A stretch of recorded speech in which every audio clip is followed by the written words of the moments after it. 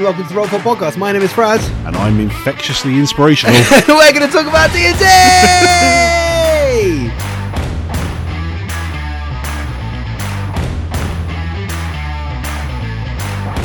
Okay, I like this one. Yeah? Yeah. Okay, so we might have found a bard that you actually like. Yeah, I think so. So we'll see. You don't like the bard that's sitting downstairs making you dinner? I like Jen. You don't like her character, is that what you're saying? I wouldn't be playing a bard, no. Actually, this is a good question, because you've said that you're not a big fan of bards. Yeah. Controversially. Do you just mean that you don't want to play a bard? Like, do you like the bards that exist in the game already? Like your Scanlans and stuff? You do like them, you just don't want to play them yourself? Yeah, 100%. Cool. That's good. I think, like, I genuinely believe that bards are a must in every party. Mm-hmm. I think they're a fantastic character to have in there. I don't think I would want to play one. Yeah, I totally understand. There are certain classes which I really, really like Artificer. I love watching Ellie play an Artificer. Yeah. I never want to have to deal with all that. That's so much work. What, I have to invent actual things? No.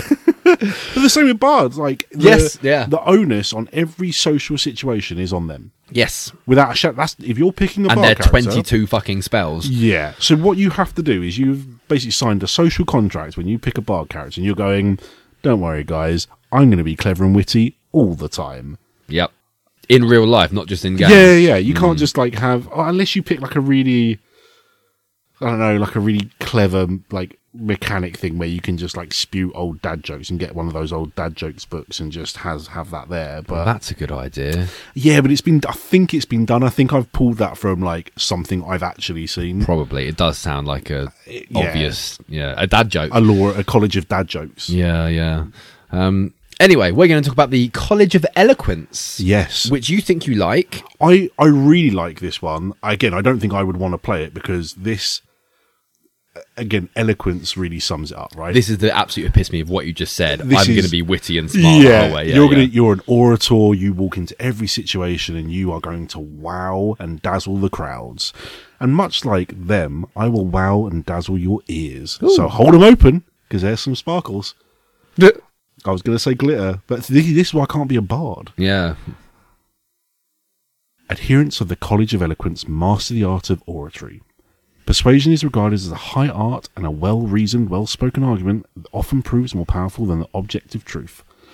These bards wield a blend of logic and theatrical wordplay, winning over skeptics and detractors with logical arguments, and plucking at the heartstrings to appeal the emotions of the entire audience. This is from the Greek, tragedies. This is... I think it got introduced in the Mythic Odysseys of Theros, which is one of the books... which is heavily influenced by kind of Greek folklore. Different mythos is there. It sounds like so this is from Tasha's. Yeah. It sounds like it should be Player's Handbook. This sounds like it should be number one bargain basement bard. Yeah, I guess so, but I think... And I mean that in a good way. Like, yeah. This is your standard. This is like your Berserker Barbarian sort of thing. Yeah, exactly that. You know what? That is a really strange thing that they've introduced it in two different books other than the Player's Handbook. Yeah. Maybe they went with the kind of the Greek mythology kind of flavour and went, oh, do you know what? We really want someone that's like stood in this kind of big Colosseum talking about stuff and, doing these witty remarks and retorts and stuff like that. Yeah, let's get into it because I find this subclass mechanically satisfying as well. I must say, it's got some cool... Because it's the most true to what a bard is, right? Yeah, I think it is. So we start at third level with Silver Tongue, which when you roll a charisma check and it's a 9 or lower, you treat it as a 10. Yeah. Now, that kind of effect you get in most of the classes. Like you get it for Strength and Barbarian, and you get it for like Stealth or something with Rogue. Mm-hmm. Never at third level. No, this is a third level ability. Yeah, you're basically already the talker. Yeah, and when you imagine it's a charisma check, so you've probably got a +4 to charisma at this level as a bard anyway. Yeah, so you're talking you're rolling a 14 at least at all every times. time, which is fantastic at third level. And it makes it makes thematic sense, right? Yeah. You're going into every situation already having outwitted them. Like, you've already had that situation. The issue comes in with the player actually having to outwit them. Yeah, this is the problem, because I find it difficult when you, like, if I'm rolling a persuasion check and I roll a natural 20 and you say, okay, what do you say? And then I've got to think up something that's worthy of a natural 20 persuasion. I never can on the spot, and it kind of pulls you out of the game a little bit, doesn't it? It does. So it's really interesting. So I saw something today that I want to play you after we've done this, but it is linked to this, and we'll have it as like a, College of Eloquence after dark. Yeah. And I find it. How do you feel having the spotlight put on you as a player to fulfill your action? My action. You've said you're going to do something. I've now said, the DM has now said, okay, what do you do? How do you feel at that moment? Anxious as hell. Yeah. Is that okay to feel anxious as hell for 4 hours a night? Well, see, I feel anxious most of the time. Sorry, I'll ask someone else. I mean, to be honest, if playing D&D makes you feel really, really anxious, then you shouldn't be playing, or you're at the wrong table. Now, I say it makes me feel anxious as hell, but that's just because, I'm a bit of an anxiety-driven person. You learn to live with it in many, many ways. I know where you're coming from, but this is why I won't play a bard. This is why I play a barbarian, because I'm quite happy to say to you, how does that look? Well, I lift my axe high up in the air and I bring it down and turn the bad guy into a tulip. Yeah, I'm happy to say that. Whereas if you told me to, like I say, roll a natural 20 and tell me how you persuade them, that's different. I'd like to think I had something planned ahead of time. So I'm going to really, because I've had a moment to think about bard and if I would ever play a bard and stuff like that. I genuinely believe that if you're doing this, you are pitting your genuine wits against the DMs. Sure. You are now the DM's adversary. And that I find that quite difficult to kind of settle, really, because it should be collaborative. It shouldn't be combative in any way.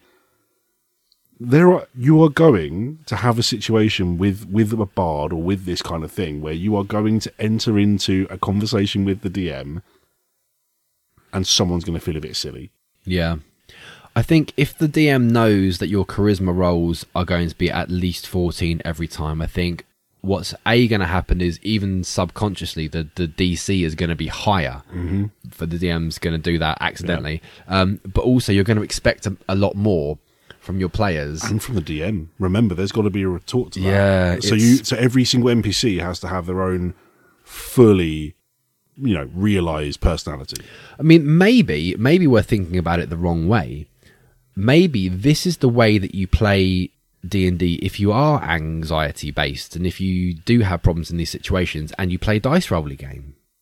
You say, I persuade the guard to let me through the gate. Roll charisma. I rolled a 14. Fantastic. You get through. Oh, that leaves a real sour taste in my mouth. Yeah, sure. But some people have to play that because some people can't, speak in front of a whole group of strangers a lot of the time. You wouldn't. You would just never pick a bard of the College of Eloquence, would you? Fair enough. I mean, I have real anxiety issues. I cannot speak in front of people. It's like, maybe just go rogue. Yeah, I found a solution to a problem that shouldn't really exist. Yeah, absolutely. So again, but we say that I actually think I would want this bard against me as a DM. Like, there is something in the back of my brain that is itching now, where I'm going, I either want to play it or play against it. You like being battled as a DM, though, don't you? You like, when we do combat, you like it because we're good at combat and you like being challenged. Yeah, because nothing bores me more than just monotony. Sure. And it's of course. Nothing bores me more than monotony. Yeah, really? Yeah, shocker. Hang on, do you find fun entertaining? How do you know? Oh, man. And other really obvious statements such. But yeah, no, I prefer quite a combative experience because I just enjoy it. Like, I get annoyed sometimes, but I enjoy that. I've noticed that when I've DM'd for you as a player, you like to get stuck into the social interactions. Yeah. Like, I think that's just the way I like to play. Yeah, that's fine. But yeah, anyway, so these, I will get back onto it, but yeah, there's a little something that I want to play you after this. Okay. So also at third level, you get unsettling words, which is as a bonus action, you can roll a bardic inspiration die and subtract that number from the saving throw of a foe's next saving throw. Which is a mouthful. That's basically cutting words, but worse. Yeah, because unsettling words. Yeah, cutting words is a reaction which you use, like after a bad guy makes an attack roll, you can use a bardic inspiration die to subtract from their attack. Whereas what you're saying is, I predict you're going to have to make a saving throw before my next turn, and if you do, you have to subtract this number from it. Like that's a lot of ifs and buts going on. Oh, you got to really keep up. You got to really keep a handle on it. You've got to know that you've got someone else in the initial waiting. order that's going to be rolling. It's a weird one for me, that one. As a bonus action, it should be a reaction. Oh yeah. Do you know what? I took it as granted that it's not a reaction. No, it would make sense as a reaction, but it's not. It's a bonus action, so you have to do it on your turn and then hope it has to make a saving throw. Oh, that's. Oh, I don't know whether I like that. No, it sucks. It's like I say, it's cutting words, which is in one of the other colleges. Just slightly better, but also slightly worse. Yeah, absolutely. Right, 6th level. Now, this is a brilliant one. When a creature uses a bardic inspiration die, and the roll fails, so say you've got a DC of 14, you roll a 9, and then you roll your bardic inspiration die and get a 1, so you failed, you get to keep the inspiration die.